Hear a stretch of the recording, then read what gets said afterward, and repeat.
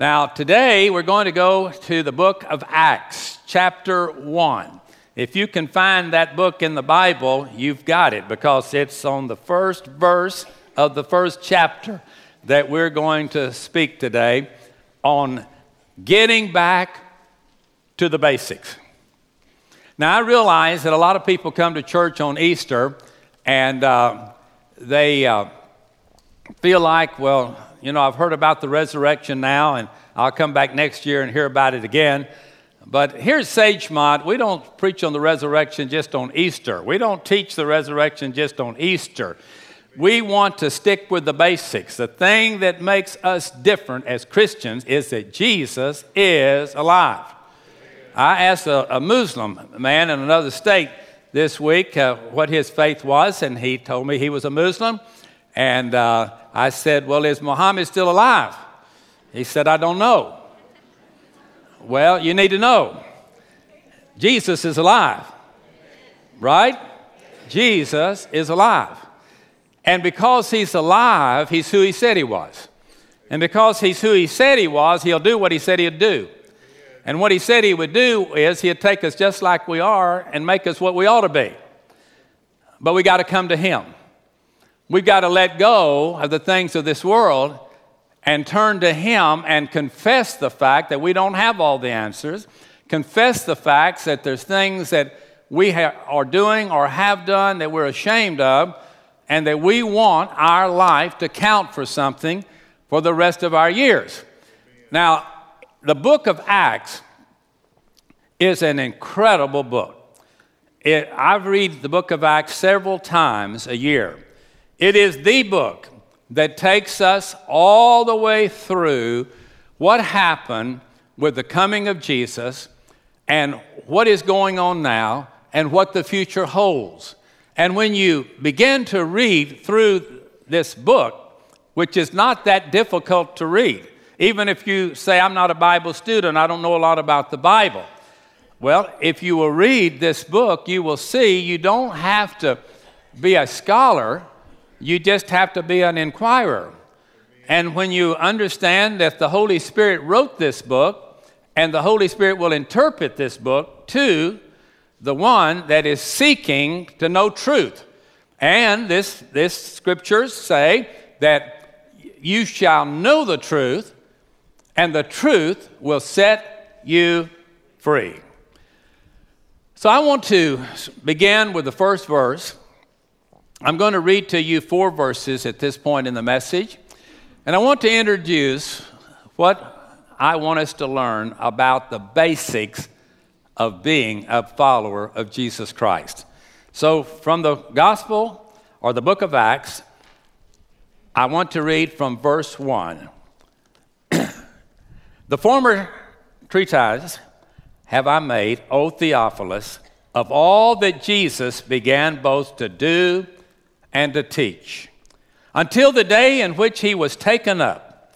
After that, he, through the Holy Ghost, had given commandments unto his apostles, whom he had chosen, to whom also he showed himself alive after his passion by many infallible proofs, being seen of them 40 days, and speaking of the things pertaining to the kingdom of God, and being assembled together with them, commanded them that they should not depart from Jerusalem, but wait for the promise of the Father, which saith he, you have heard of me. Now let me very quickly tell you that Luke wanted Theophilus to understand what it means to be a Christian. Now let me tell you something.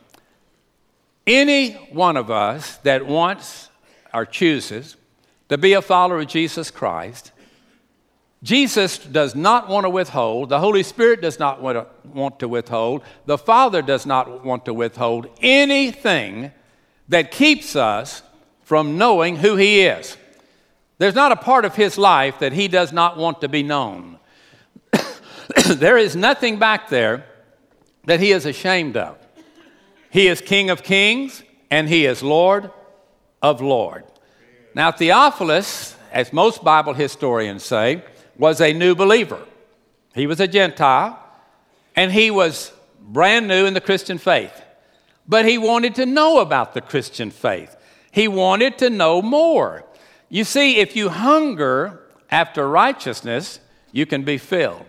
If you want to know the truth of God's word, you can know the truth of God's word, and it will set you free. But there has to be within the inquirer, the seeker, the new believer, a desire to want to know truth.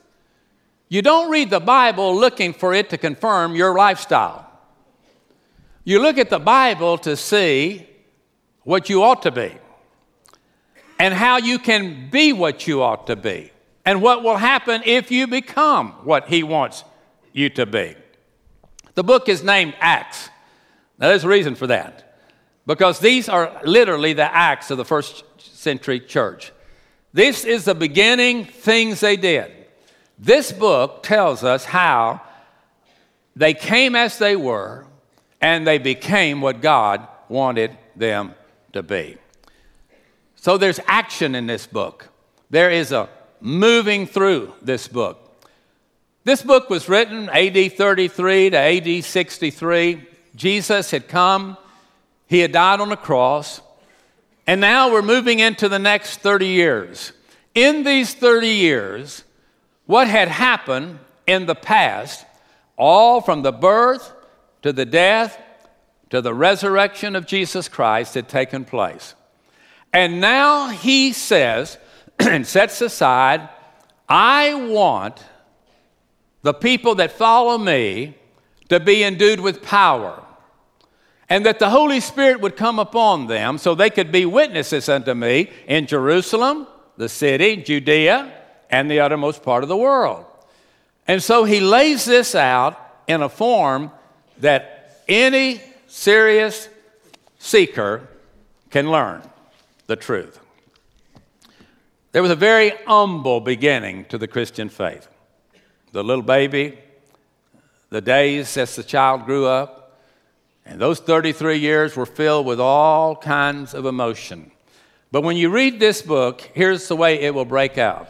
The first seven chapters have to do with the city, Jerusalem. The 8th chapter to the 11th chapter has to do with Judea and Samaria, the states, so to speak, in the United States, if we were to look at it. And then from the 12th chapter of Acts to the 28th chapter, it's the uttermost part of the world. Now, here's what we must learn by that. It starts where we are, and then it moves to where it needs to go. There has to be a beginning. The scripture will say that if a person is an unbeliever, they have to be born again. When they're born again, old things pass away, all things become new. Everything that was important in the past is no longer important, and new things take preeminence, and your life begins to change. Where you used to stumble in darkness, you now walk in the light. Where you used to not have a clue what was going on in your life, you realize for the first time, God has a plan for my life. You know something? When you start following the Lord, you're going to find out you excel in a whole lot of stuff. I'm talking to a lot of folks, both here and through the media, that you believe that you are an absolute failure, have been, are now, and will always be. That you will always be a follower trying to work your way into any group that'll take you. And anybody that'll give you some attention, you will get in their group and try to be one of them and wave their flag and do whatever they do. That's not true. You matter to God. You're special to God.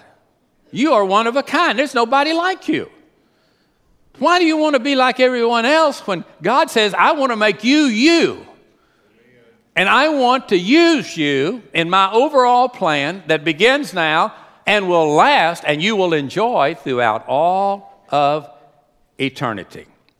Now, also in the book of Acts, you see the people groups. Now, first were the Jews. The Jews in Acts chapter 2, and then there were the Samaritans, Judea, Samaria. Then there were the first Gentile Christians, which was Cornelius in the book. And then in Acts 11 through 28, we start walking through the missionary journeys that the executioner Paul who executed Christians, became a believer, and his life was used to change humanity from that time until now. As he wrote under the inspiration of Scripture, many, many, many books of the New Testament.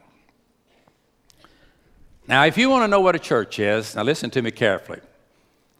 There are many that are hearing my voice right now. You have no clue what a church is. That's not to put you down. It's just an absolute fact. The church is not what it advertises itself to be. The church is the bride of Christ. The church represents in this world Him. It is not a social gathering. It is not a place to meet new friends. It is not a place to improve your intelligence. It is a place that we gather together and bring all of our backgrounds.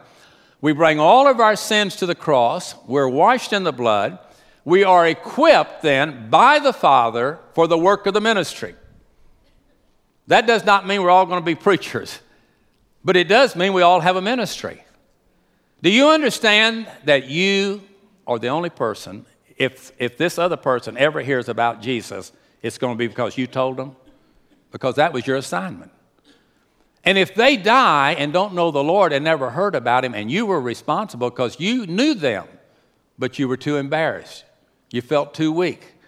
You did not want to be called a fanatic. And so you just chose to just let them go on in their darkness rather than to reach out and bring them safely home.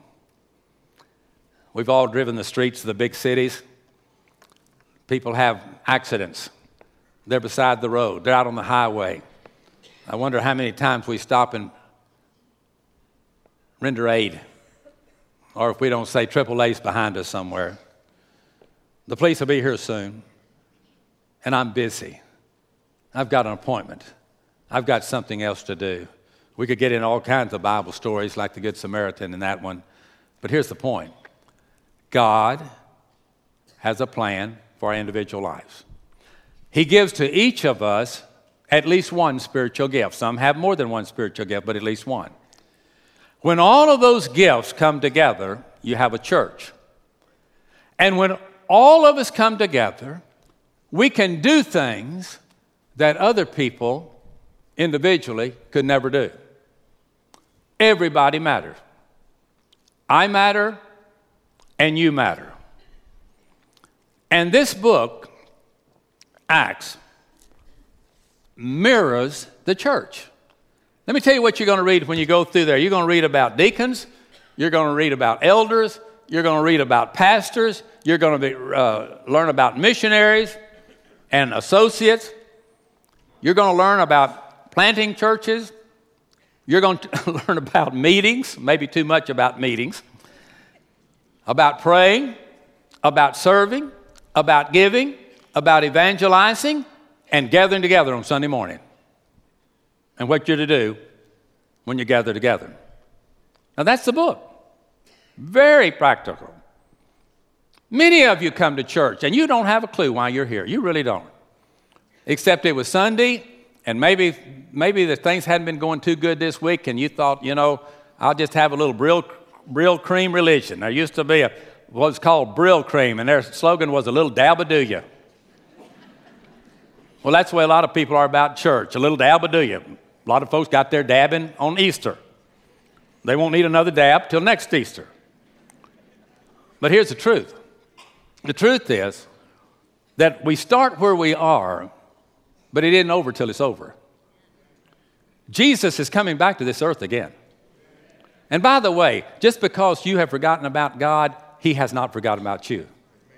See, you've pushed Him aside. He hasn't pushed you aside. You're ignoring Him, but He doesn't ignore you.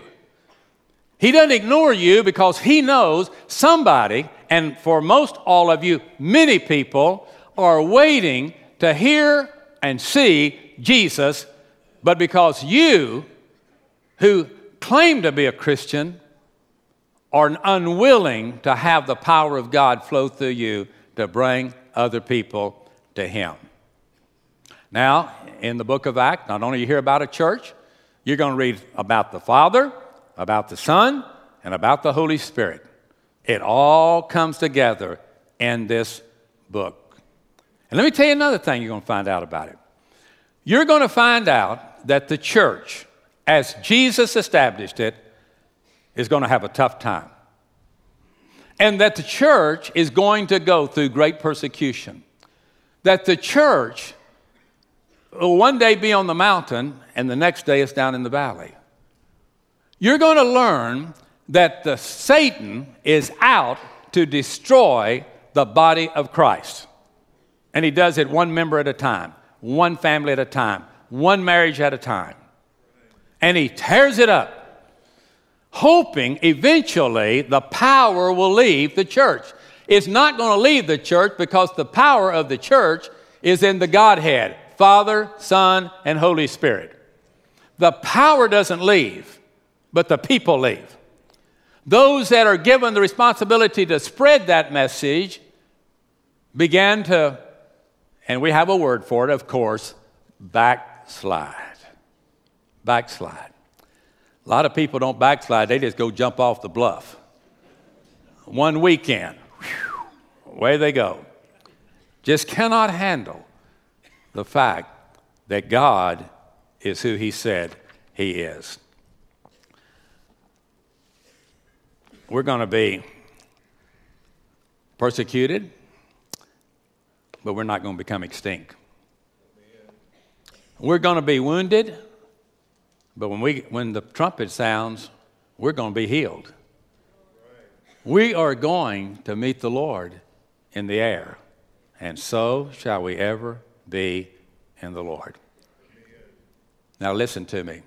The rise and fall of the church will be determined by our love for God and our love for people. A lot of churches love God and don't love people. People get on their nerves. I mean, some people get so spiritual, it's pathetic. They're out there in the clouds somewhere, and they're in the sweet by and by all the time and not realizing, but you're living in the nasty now. And right now, we're in a battlefield.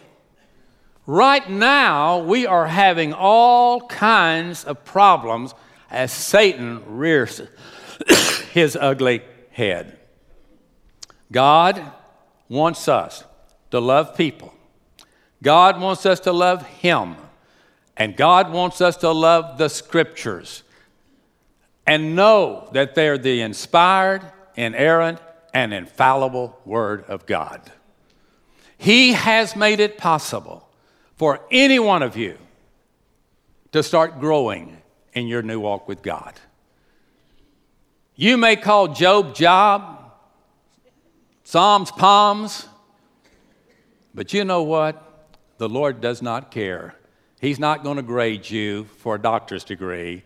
He wants to love you as his children. And when you fall, he wants to pick you up. And when you feel lonely, he wants to be right there with you.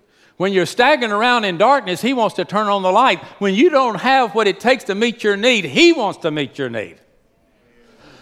And this book is the premier book of the Bible to teach us how to do that. And you know what? The more you love God, the more you'll love this book. You hear me? The more you love God, the more you're going to love this book. This book is going to be something that's more important than the Wall Street Journal. It's more than the late night news or the midday news or the early morning news. This book is more important. It's what Dow Jones is doing. You want to know, what is Jesus Christ doing in my generation? What is his plan? What is his purpose for my life? And when you love God, and when you love the Word, you know something else you're going to love? The word that we use is evangelism. You're going to want to see people come to know Jesus as their Savior. I met this week with 50 or 60 of the pastors of the largest churches in America. 2 or 3 of them mentioned the fact that they rarely give an invitation when they preach. I couldn't believe it. I mean, what are we doing? Well, we're just teaching everybody. Teaching them what? God wants the church to be the strongest evangelistic arm of the whole body of Christ. It's a shame for people to come to a church on a Sunday morning, any Sunday morning, not just Easter Sunday morning, and not hear the gospel, the good news that God loves you. God's got a plan. God wants you in His family, and He wants you to walk with Him. You know, when you get saved, when you get born again, when your life changes, young people start acting different at school. Working people start acting different on the job. Neighbors start acting different in the neighborhood. People start acting different in the grocery store. And some people even let you get on the freeway at 4:30 in Houston. And all of this is working together for God's glory and for our good, if we love the Lord. We can attract people to the Lord with our voices, but we'll attract much more with our lives. When people see a Christian and understand they're not a bunch of losers, but rather they're heirs of God and joint heirs with Jesus Christ, and that their wisdom is the wisdom of God rather than the logic of men, and they begin to move through life knowing God is who He said He is. The way, I want to say it again, that people can know that you love God is that you love them. If you don't love them, you're not being what God wants you to be. For God so loved the world. That's everybody. Even those that you can't stand. People come to church sometimes and look around and see somebody they don't like and make sure they go to the other side of the building. That's church. Now, they go to the ball game, they don't pay attention to that. Because everybody just looking up, you know, and going out the concession stand, looking up and jumping up and down. But God wants us to take Him to the world. You know what? Here's something I've learned. And you do learn something when you get older. You really do. But if you have something that's real in your life, it's real. Other people are going to want it. If it's real and it's good, there's people going to want it. If there's something that sets you free, people in bondage are going to want to know it. If there's some way, somehow, one day you learned that there were things more important than the things of the flesh. When they see that in your life and they see that you are happier than they are and you are walking in the victory, they want what you have. But when you are the opposite, which many church members are, they don't want anything that you have. You're sounding brass and you're a tinkling cymbal. But when God comes in, He changes things. Acts 1:3 presents the foundation of the Christian faith. Let me read it to you. To whom also, he showed Himself alive after His passion by many infallible proofs, being seen of them 40 days, and speaking of the things pertaining to the kingdom of God. Christianity is based on a myriad of evidence and proof that Jesus Christ rose from the grave. Listen. It's okay to be a doubter. It's okay to be a skeptic. If you're willing to look at truth. Now, if you are such a skeptic that you won't look for truth, that's stubbornness. And when you have just found partial material rather than the whole story, you're going to miss out on everything. So it's okay if you doubt the resurrection. But let me give you some facts, okay? Fact number one, when Jesus rose from the grave, everybody in the city of Jerusalem could go out to the grave and see if he was in it or not. The whole city. It wasn't just for the Christian, not for those that tithed on the gross. It wasn't those that read their Bible every day. Anybody could go see. He wasn't there. He was risen. Let me tell you something else. Hundreds of prophecies of the Old Testament have been fulfilled to the minutest detail in the New Testament. That's the evidence fact. It's evidence fact. Thirdly, hundreds of witnesses. The Bible says on one day, 500 at one time. 500 verified the fact of the resurrection. Let me read it to you. 1 Corinthians chapter 15, verses 3 through 8. For I delivered unto you first of all that which I also received. Now this is Paul speaking to the church at Corinth. He said, I told you what I knew. How that Christ died for our sins according to the Scriptures. And that he was buried, and that he rose again the third day according to the Scriptures. And that he was seen of Cephas, then of 12. After that he was seen of above 500 brothers at once, of whom the greater part remain until the present day. But some have fallen asleep, some have died. After that, he was seen of James, then of all the apostles, and last of all, listen, he was seen of me also as one born out of due time. Paul said to the church at Corinth, all of this is the evidence. But now if you knew me, Paul, you know I was an executioner of Christians. But I am a witness he's alive. Now, folks, that's pretty strong stuff. It's one thing for a preacher to say it. It's another thing for an executioner to say it. Jesus changed my life. He changed my life. Would you agree with me? You know, hallucinations don't happen to 500 people, okay? You say, they were just hallucinating. They were hallucinating 500 of them? Well, it could happen. I don't even think it'd even happen. And especially if some of them are still alive, they could call your hand on that kind of thing.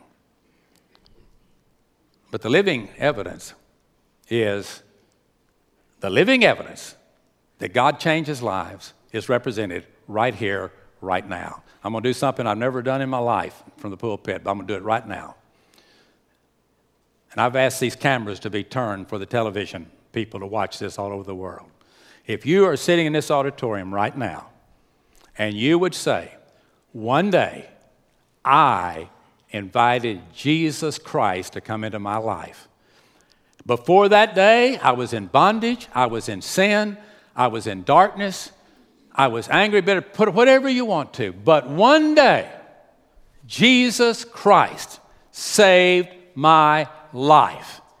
I want you to either stand up or raise your hand as a witness to the fact that Jesus Christ changed your life. Isn't that great? Isn't that great? We didn't get together on this. If we had every one of us give their testimony, it'd be 1, 1, 1, 1, and there would be no testimonies alike. But one day, I was 7 years old. Some of you say, I was 70 years old. But that day, Jesus changed my life. You may be seated. You are the evidence. You're the living proof of the loving God to the watching world. That's what we're here to do. Now, it's not good to say, well, I stood up on Sunday, so I don't have to do that anymore, thank God. Oh, yes, you do. If you go out to eat today, you got to give a generous tip and tell the waiter, God loves you, and I do too, and God will meet your need. That's who we are. That's who Jesus was. He touched us, and he changed our life. I wish I had time, but I don't, for every one of you to tell us how it happened. If you hadn't written it down, write it down and tell somebody after I'm gone, open this envelope. Better yet, tell them to read it, then seal it, and then make sure it's open. Okay? Tell your story. The Bible says, let the redeemed of the Lord say so. Let them say so. The question is, what has Jesus done for you? I tell you what he's done for a lot, maybe all of us. He's brought us hope. He's given us a vision. He's given us a peace that passes all understanding. He has met our needs. He has walked with us through the valley and through the mountaintop. He was there when we celebrated the touchdown, and he was there when we fumbled the ball. And he never changed his love for us. But his prayer was, I hope when you fumbled the ball that you understand, if you pick it back up, I'll teach you how to carry it until I come again. Jesus was and is unstoppable. The grave had no victory. The Roman army had no power. His skeptics died and went into eternity without God. But Jesus rose from the grave. He is alive. He is alive. And if Jesus could conquer death, nothing else has power over him. Nothing. Absolutely nothing. In verse 4 in Acts chapter 1, in chapter 1, verse 4, listen to this. And let me read it again to you. Being assembled together with them, commanded them that they should not depart from Jerusalem, but wait for the promise of the Father, which saith he, you have heard of me. For John truly baptized with water, but you're going to be baptized with the Holy Ghost not many days hence. When they therefore were come together, they asked of him, saying, Lord, wilt thou at this time restore again the kingdom of Israel to Israel? He said unto them, it's not for you to know the times or the seasons which the Father has put in his own power. But you shall receive power after the Holy Ghost has come upon you, and you will be my witnesses unto me both in Jerusalem and all Judea and in Samaria and to the uttermost part of the earth. And when he had spoken these things, while they beheld, he was taken up into a cloud that received him out of their sight. That's what happened. Jesus rose 40 days, walked around people, could put his hand out to Thomas. He could speak to anyone that came around him. But then, in the timing of the Father, he ascended to sit at the right hand of the Father. He is there today, waiting, watching, looking. As churches meet all over the world, and people are gathering that are hearing the gospel all over the world, the Father watches out of heaven. What's he going to do? What's she going to do? What are they going to do? What's this family going to do? What are you going to do? If you do not know him, what are you going to do? Well, I'll just take my chances. Are you sure you want to do that? All have sinned and come short of the glory of God. That's all. That's all. That means you, without Jesus, have no hope. But with Jesus, you have no doubts. One day, you'll be with him.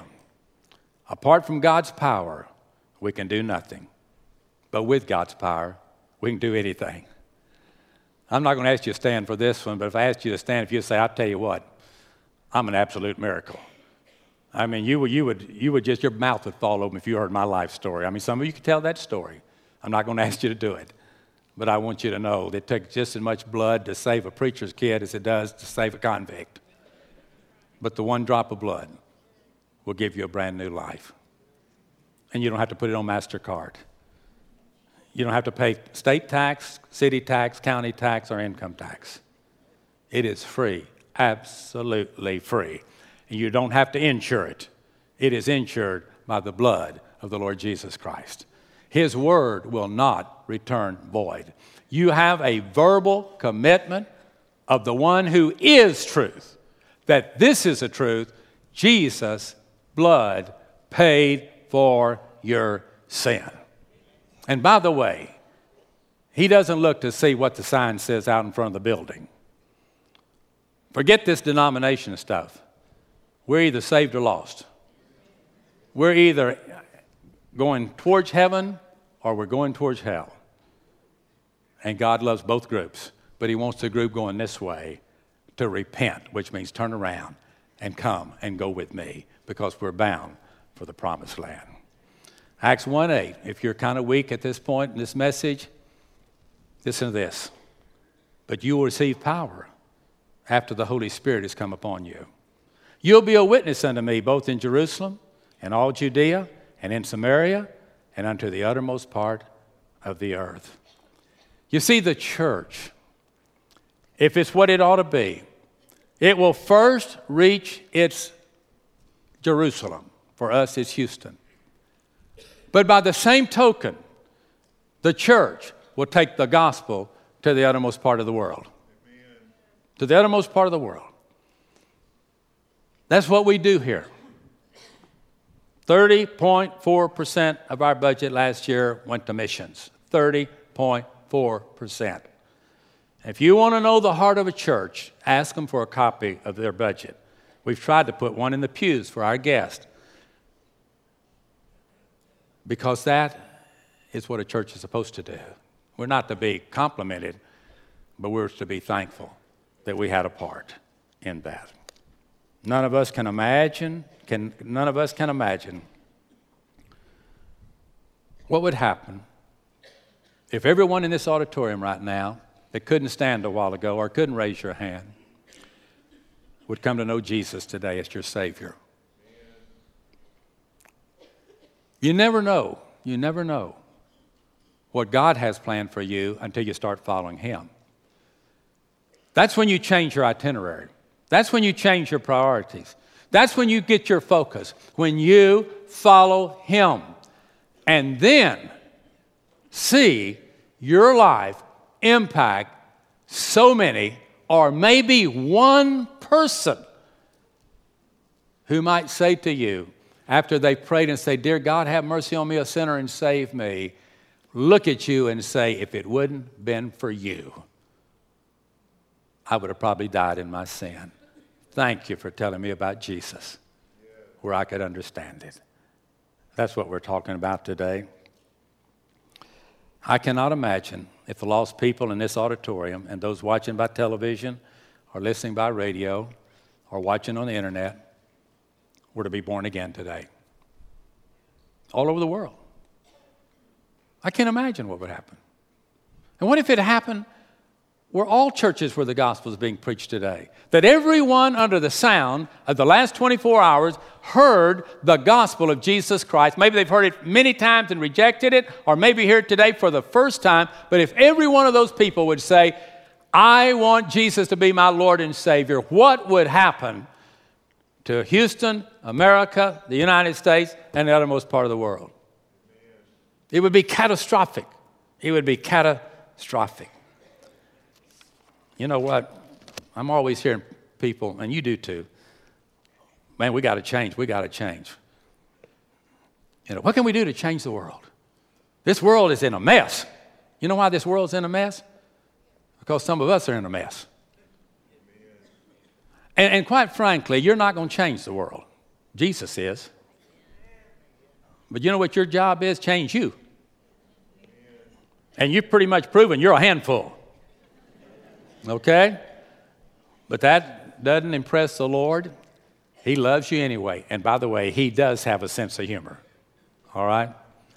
A lot of us just think that we're a lot more important than we are, that we're a lot more stubborn than we really are. And today, that could change.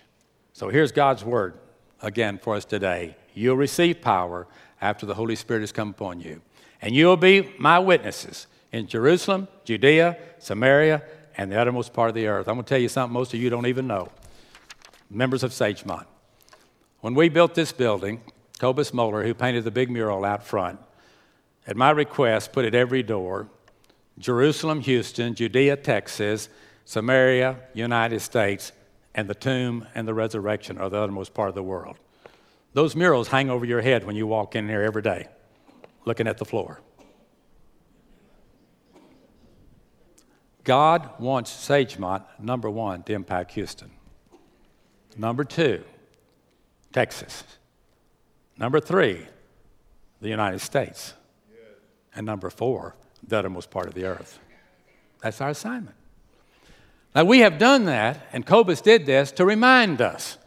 If you'll go out and you will look at those murals, you'll see something you'll recognize in Houston or Texas or Disney World for the USA, and you will see the comparison with the names: Jerusalem, Judea, Samaria, and the uttermost part of the earth. You'll be my witnesses. And 2 Chronicles 7:14 said, "If my people which are called by my name shall humble themselves and pray and seek my face and turn from their wicked ways, then I'll hear from heaven, I'll forgive their sins, and I will heal their land." You think America needs healing? You bet it does. How's it going to be healed? Well, we just got to get another president. No, we need to get another God. And his name should be Jesus. Jesus, Jesus.